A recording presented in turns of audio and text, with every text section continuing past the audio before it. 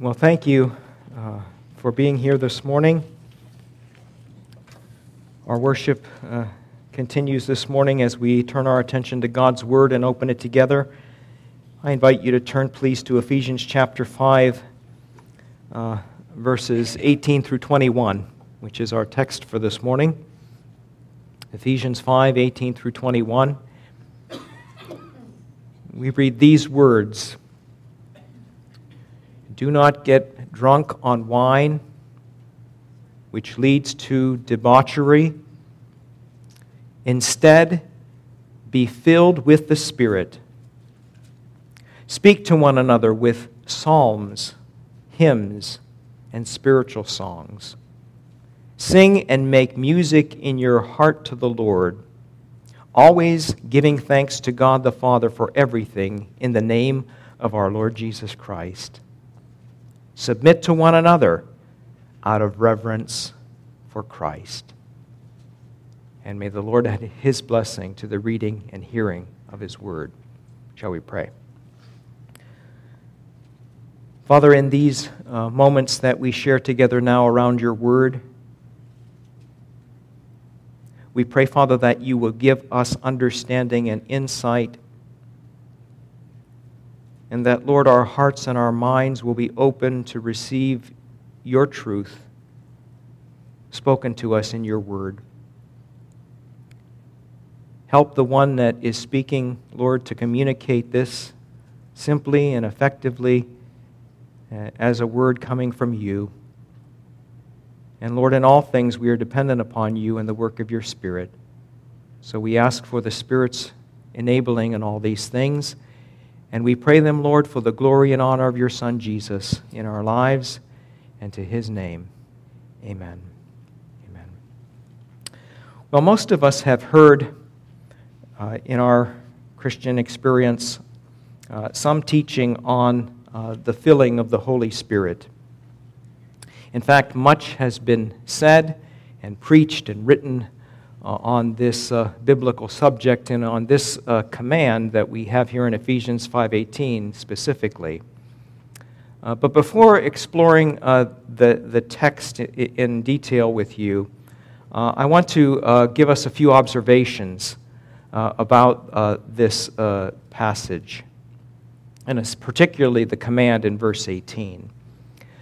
You'll notice as we've been going through the book of Ephesians that it comes after a series of commands that Paul has already given to the believer in Jesus Christ. These are commands for the believer in Jesus Christ. These are not meant to be applied universally in the sense that we expect that the world can live this way or a person apart from Christ can live this way. These are commands specifically given to the follower of the Lord Jesus Christ who has been redeemed, who has been made new through the saving work of Jesus Christ. And so you have a series of commands and actions that are to be taken, and then after this passage in 5:18, you have relationships that are addressed.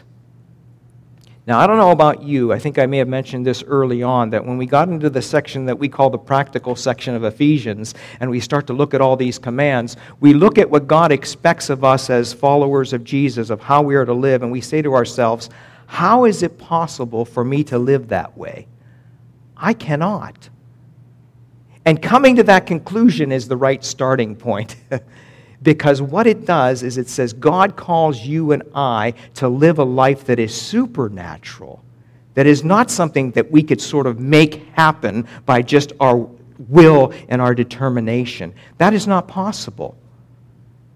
From beginning to end, God's work of salvation in you and in me is a work of God, when we've seen that in the first 3 chapters.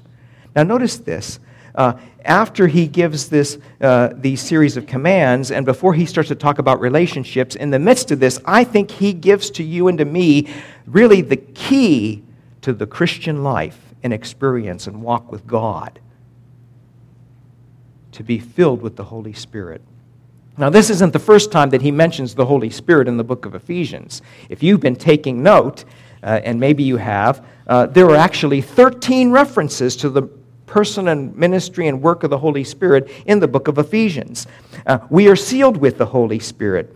He gives wisdom and revelation. He gives us access to the Father. He indwells the believing heart. He reveals God's plan. He strengthens believers with inward power. He produces unity. He is given to the entire body of Christ. He can be grieved. He seals us for the day of redemption. And we're going to see beyond these chapters that He gives us a sword that we can use in the spiritual battles, which is the Word of God, and He gives us the power to be able to pray. And this is all dependent upon the person and work of the Holy Spirit. And as you look at the person and work of the Holy Spirit beyond Ephesians to the whole Revelation or the whole book of the Bible or the canon of Scripture, you will realize that the Holy Spirit is revealed to be the third member of the Godhead or the Trinity. That God is revealed to be Father, Son, and Holy Spirit. There is but one God, but He's revealed in three persons. And you and I look at that in the natural and we say, well, how can that be? Aren't you talking about three gods? No, we're talking about one. Well, how can they be one in three? That's one of the mysteries of the faith, so to speak. We accept it by faith. It's revealed in Scripture. We accept it by faith. Now, in the life of the believer, the Holy Spirit is active and at work, and the Holy Spirit is even working in non-believers, bringing conviction and showing them their need for Jesus Christ. Now, as this passage is before us, this passage, as with all of Scripture, really calls for a response on our part. And so I trust that as we're going through this portion together, that you realize that God is calling you to respond to Him this morning and His Word.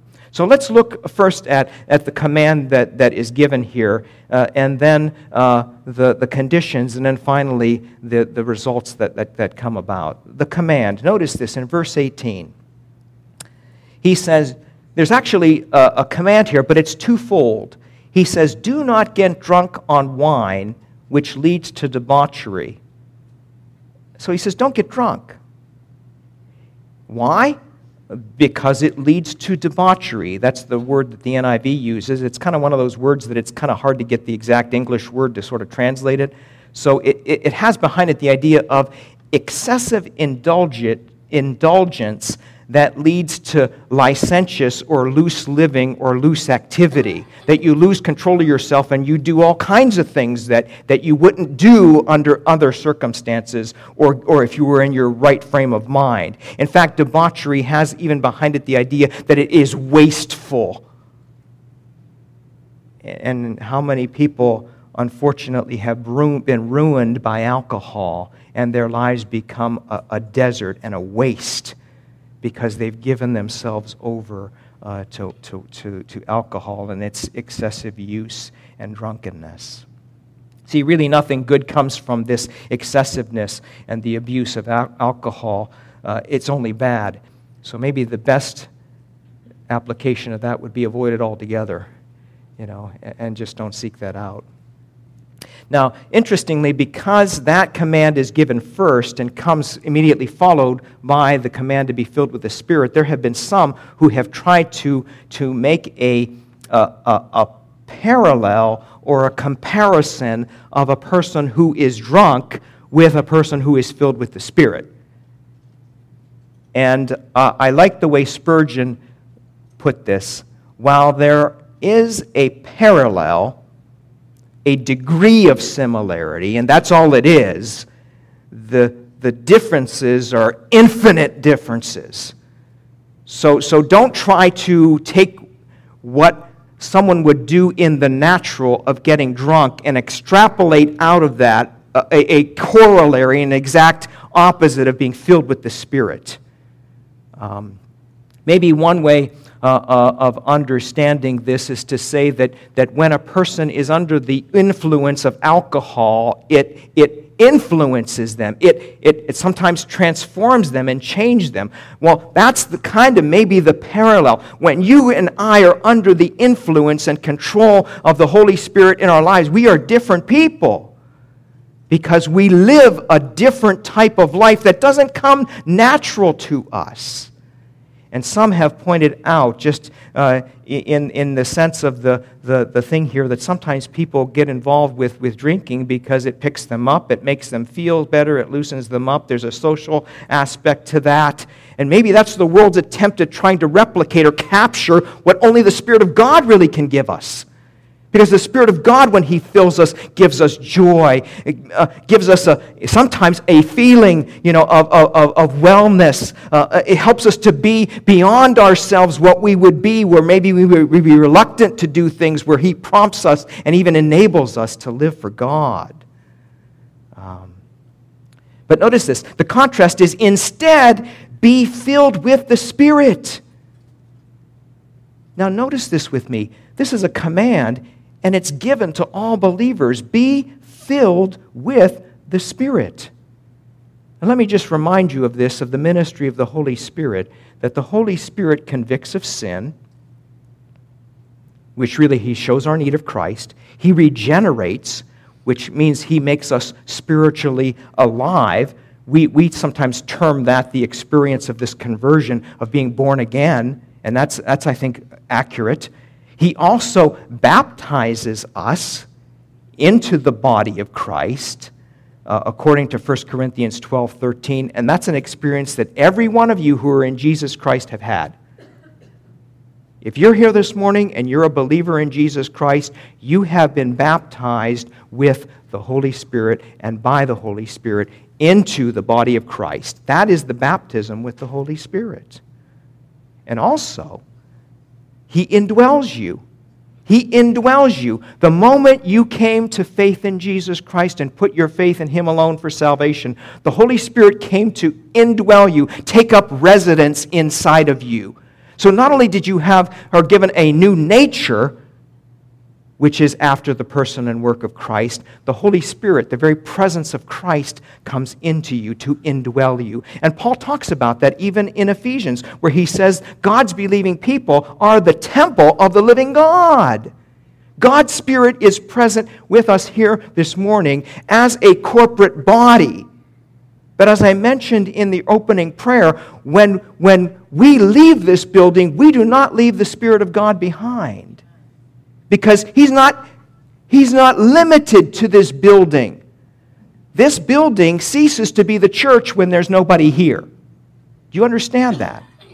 Because you are the church, the people of the church, and the Spirit of God indwells the church corporately, but every single one of you who are in Jesus Christ.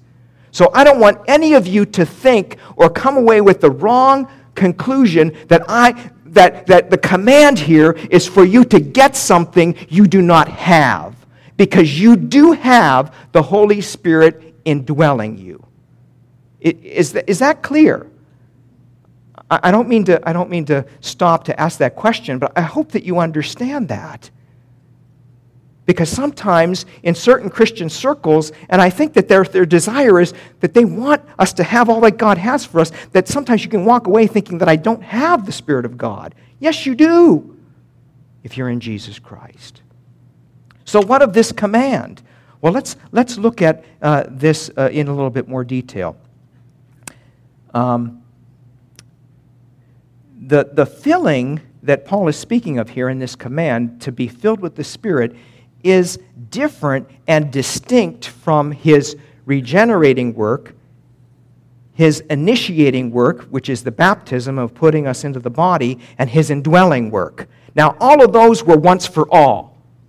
All of those were once for all. If you're in Christ, that has happened to you. That's done, whether you realize it or not. That's part of the salvation process that God has brought to you through Jesus Christ. Now, the filling of the Spirit is distinct and different for a number of things. Number one, it is, as I said, it's commanded. Now, I have to let you know right off the bat that I am grateful and indebted to John Stott and his little book called Baptism and Fullness. If you don't have this in your library, I would encourage you to get a copy and read it, because he does a fantastic job of explaining this in minute detail and with clarity that I think that brings these whole things together as we should. And so I'm going to give you the main point of his outline, which is 4 points about being filled with the Spirit. They're his, but I'm gonna elaborate on it, okay? But I'm just going to give you the main points. The first thing that is mentioned here, and I've already said it, is that it's an imperative, which means it's a command. It's not something that it's just a suggestion. Well, God would like you to be filled with the Spirit. That's not what it says. It's a command. It's a command to be obeyed. And to fail to be filled with the Spirit is to be what? Disobedient. To be disobedient. Just as much as any other command that God gives us in His Word to His believing people, He expects His people to be filled with the Holy Spirit. It's a command. Secondly, and we wouldn't know this from the English, but it's in the plural form. The plural form, which means it was written to the entire church. It was universal in its application. It wasn't meant to be for a special class. It wasn't meant to be, well, you say, well, those are for that's for people who are in Christian vocation, or those in the ministry, or those who are in pastoral work, or those who they're the ones that need more of the Spirit or the filling of the Spirit so they can do what God asks them to do, but not me as an average Christian. No, it's for you. If you're in the church, this command is for you, and the command is plural, it is universal. Thirdly, and this again would not come out in our English, it is in the passive voice. The passive voice. You say, well, what do you mean by that? Well, in the language, it would read this way. When it says be filled, this is not something that you do to yourself. That somehow I fill myself more with God or with His Spirit. No, it could be understood this way, as the New Living Translation puts it. Let the Holy Spirit fill and control you. You see the difference? Let the Holy Spirit fill and control you. And it's also this, again, which wouldn't come out in our English. It is in the present tense. And when something is in the present tense, it means that it's meant to be continual. It's not a past tense, as though it happened once in the past and then it's done, or it happened in the past and the action continues on indefinitely. That's a perfect tense. This is a present tense, which would read this way and say to you and me, be being filled with the Spirit. Continually be filled with the Spirit. It's not a once for all, one and done thing. That, yeah, I yielded myself once to God and was indeed filled with the Spirit, and that's all I need. No, it means a continual coming before God and depending upon God and asking God by His Spirit, who's already indwelling you, to have control and have free reign and have free flow in your life. Do you understand that? So what does it mean to be filled with the Spirit? I keep saying that. Well, let me try to develop that just a little bit with us. We sometimes think when we read the word filled, we think of a glass or we think of a pitcher and how much liquid or water might be in it. Well, is it half full? Is it 2/3 full? Is it all the way filled? Or maybe is it even overflowing a little too much? But that's not the idea behind this image. The idea here means to be filled means to be controlled by the Holy Spirit. And control does not mean that you and I sort of put everything into neutral and coast. And somehow we're living on cloud nine and just the world is just passing me by and I'm good and I'm holy and I'm loving and I'm joyful and I'm all these things and I'm floating on a cloud. That's not what it means.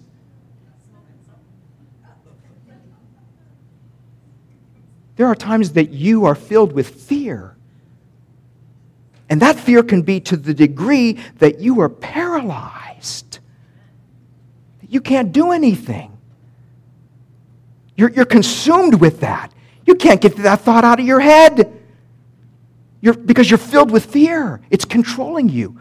Or the same could be said that you are filled with joy. The Trams had a baby this week. Praise the Lord for that. I forgot to mention that. Sorry. I didn't mean to overlook that. That's a reason for joy. I'm sure they're filled with joy. I'm sure they're tired too. But you're filled with joy, and it shows in your expression. It's controlling you.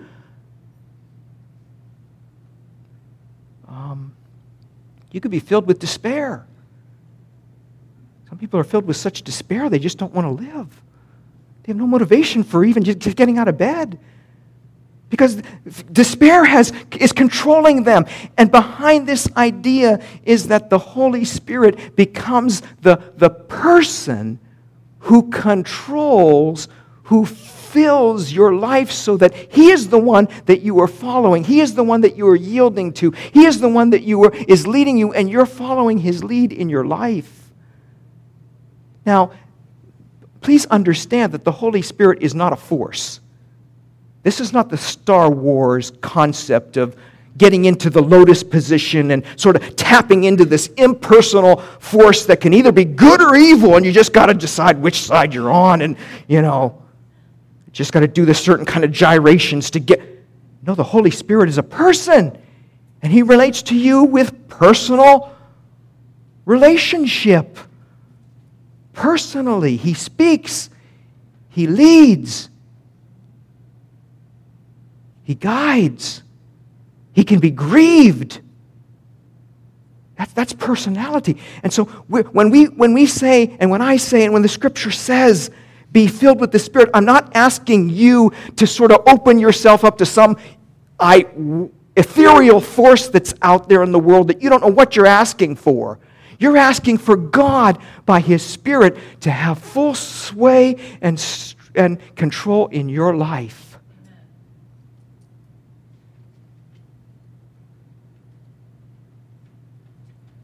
In fact, I put it this way, and so please understand my terminology, and I trust that it's not heard the wrong way. The Holy Spirit is a divine person that we relate to, and I gave it this term, and if you don't like it, I'll never use it again, so let me know.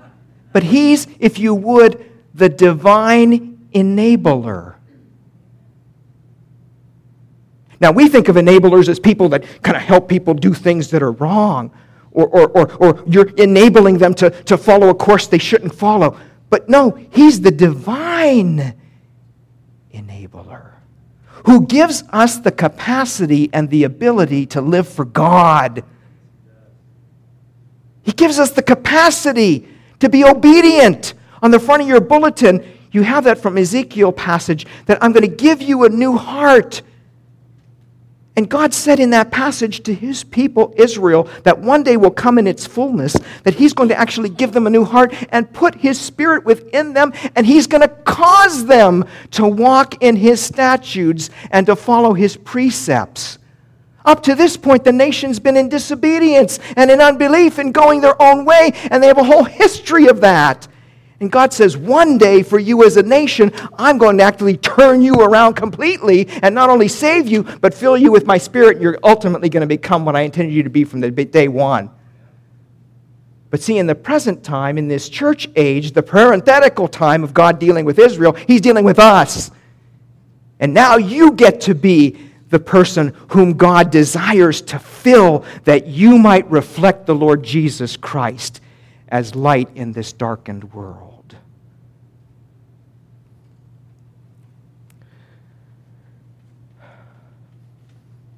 So let me ask the question, believer, are you continuously filled with the Holy Spirit? Not do you have the Holy Spirit, because you already do. Not how much of Him do you have, because He already indwells you, but how much of Him does He have of you? See, He's already resident in your life, but is He president? As someone put it? Is He the one that leads, directs, calls the shots, and you say, yea and amen, I will do it? Not because I have the capacity, but because I'm dependent upon you. Well, what are the conditions? Let me say this again, because this might help you a little bit more as well.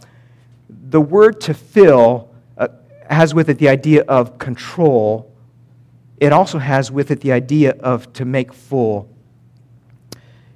to diffuse through one's soul. And John MacArthur gave these three real brief illustrations. Number one, it was a word that meant the wind filling a sail and thereby carrying a ship along. Isn't that an interesting image? He's the wind in my sails. Where's he taking me? Well, I'm following his lead. I'm not moving the rudder, he is. Secondly, it has the idea of that which permeates. And the way that it was used in that first century was that when they wanted to preserve meat, they would bathe it in salt, and that salt and that brine would permeate the meat and preserve it. And it was infused throughout the whole meat. And then thirdly, as I've already shared with you, the idea of total control. As sorrow or grief would fill the heart and it would affect the behavior, it sort of permeates and controls everybody's behavior in that way. Now, when I said to you earlier that this is in the passive voice, that means that you and I must yield or surrender to the Spirit of God who indwells us. And that's not a unique concept to this passage or to the New Testament. You know that in Romans chapter 6 and verse 13, we're told to offer ourselves to God. Well, what is that offering? That's a giving of ourselves to God. Paul again says it in chapter 12 and verse 1. Therefore, I beseech you by the mercies of God to offer your bodies to God as a living sacrifice. That means giving yourself fully to Him that He could use you and use me. Galatians chapter 5 verse 16 says, we live by the Spirit, and when we do so, we won't gratify the desires of the flesh. One of the indications of the fullness of the Spirit in your life and in mine is that we will repent of and turn from sin. And then Paul went on to say in that same chapter of Galatians chapter 5 verse 25, since we live by the Spirit, let us keep in step with the Spirit. Now, I knew that this would happen, that I would not get through this passage. But I'm not done, so can you at least indulge me a few more moments? I'd like to have you turn, please, to John chapter 7. Because answering the question of how am I, how are you as a follower of Jesus Christ to be filled with the Spirit, I think in part, as there are other passages we can go to, I think Jesus answers this question for us. John chapter 7. And look with me at verse 37. On the last day, the great day of the feast, Jesus stood up and said in a loud voice. He's at the temple. It's one of the feasts of the Jewish nation. And one of the ceremonies that they did in this particular feast was that they took these jugs of water from the pool of Siloam and they poured them out symbolically. And it was looking forward to the day from their perspective of what God said in the prophet Joel, that one day God was going to pour out His Spirit upon all flesh. So they were going through this ritual of pouring out literal water in the temple. And the priests maybe were around doing this ritual when Jesus stood up in that temple complex and in a loud voice said and declared, if anyone is thirsty, let him come to me and drink. Whoever believes in me, as the Scripture has said, and I'm going to give you the New American Standard Version because I think it captures it a little bit better in word order. Out of his innermost being will flow rivers of living water. Now notice this. The verse doesn't end there because John gives us a little bit more detail, verse 39, by saying, but this he meant by the Spirit.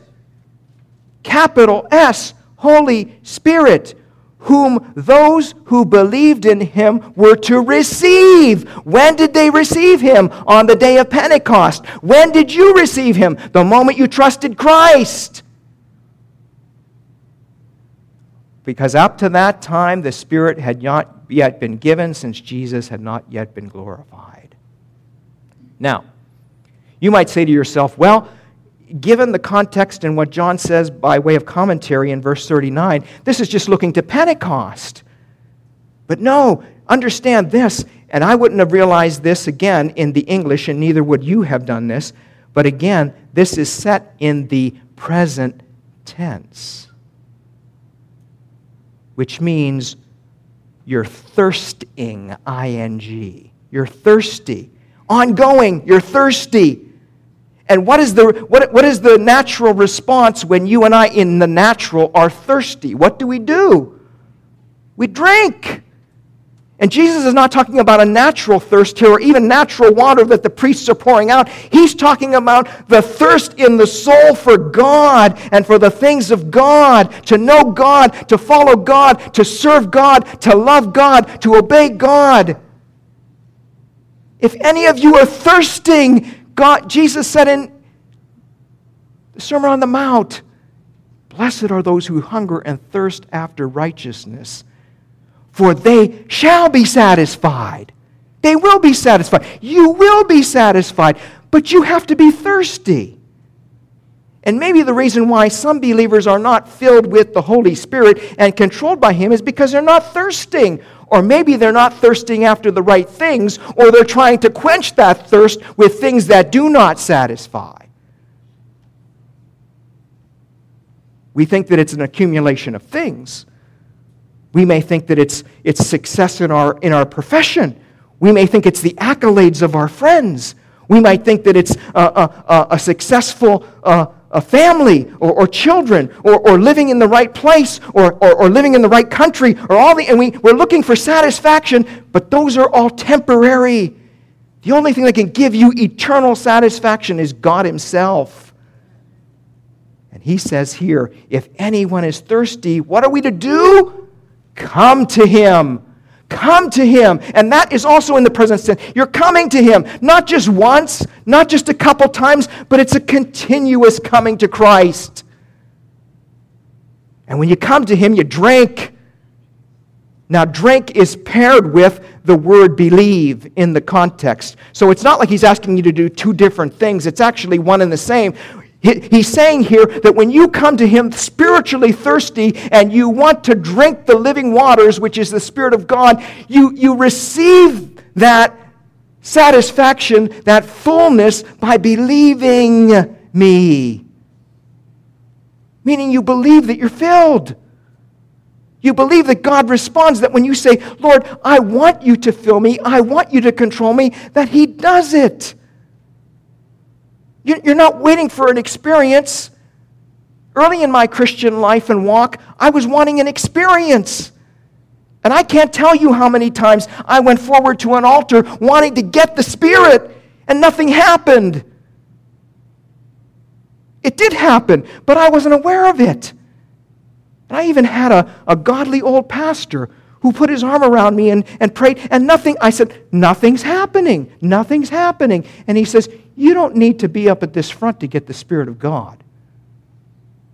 And he says, and you shouldn't even be looking for an experience. We accept it by faith.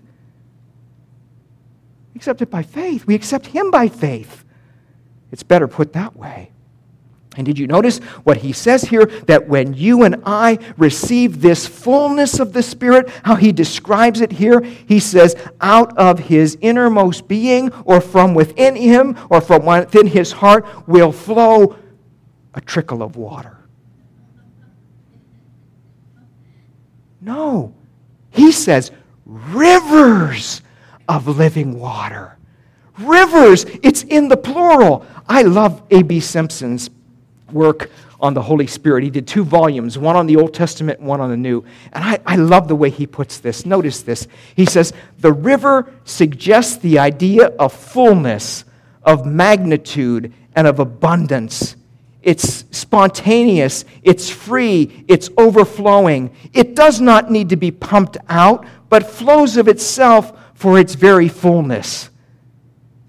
It is the service of glad, unselfish living in the heart when it's manifest.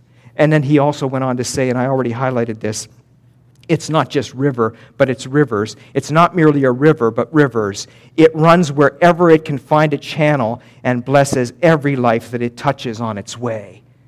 And you know what the Holy Spirit of God wants to do? He wants to permeate your life and my life in every direction so that Christ might be able to shine in everything that we say and do.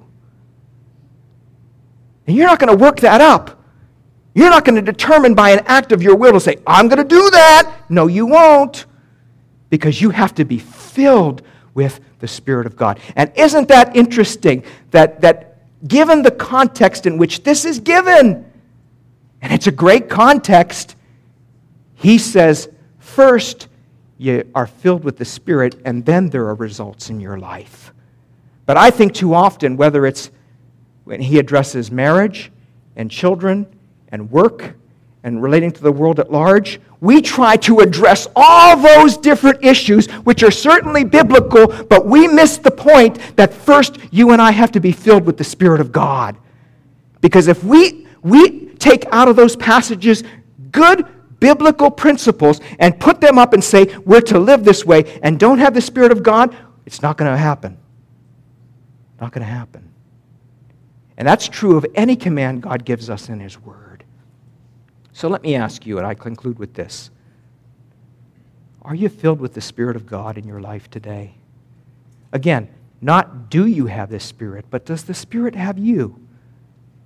And maybe there was a time in your life and walk with God where you were just allowing the Spirit of God to guide you and control you and fill you and permeate you and direct you, and you were just walking in the Spirit, and you were doing exactly what God said. But somewhere along the line, you started to sort of quench the Spirit.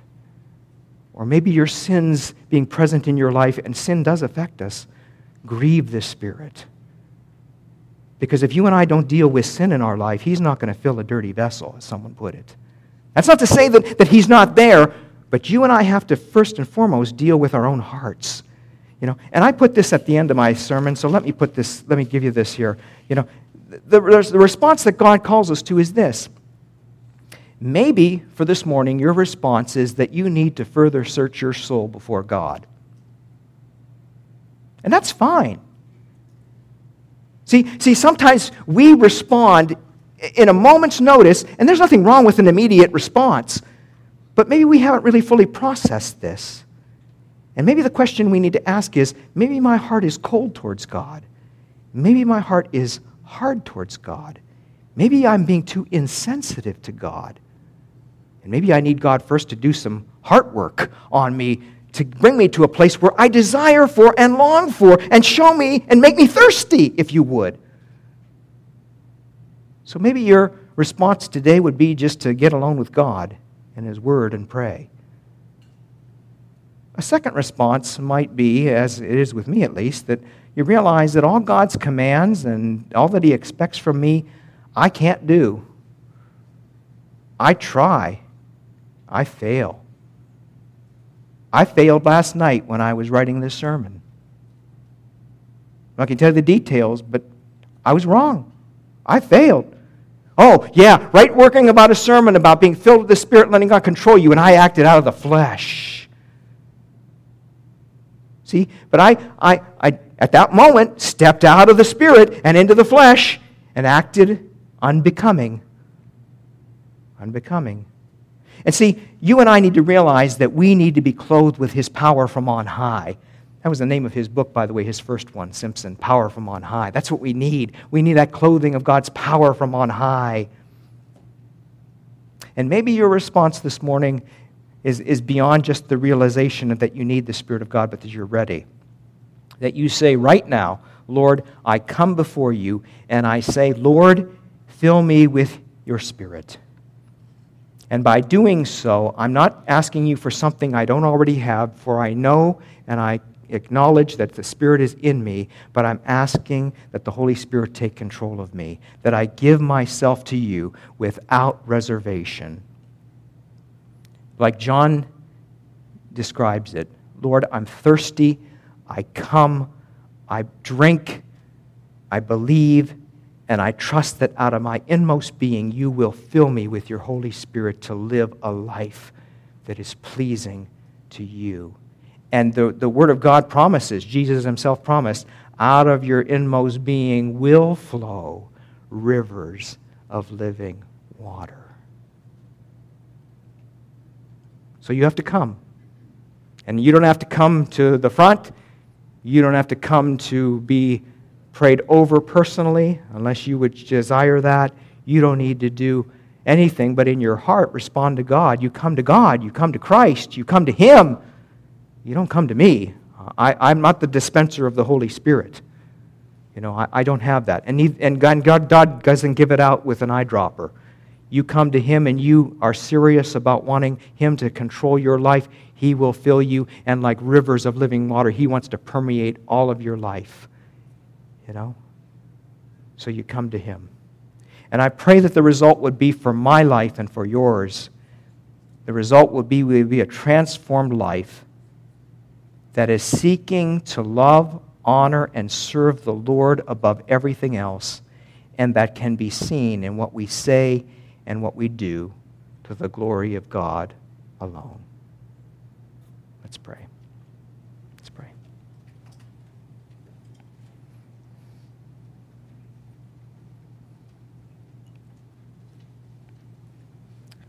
Heavenly Father,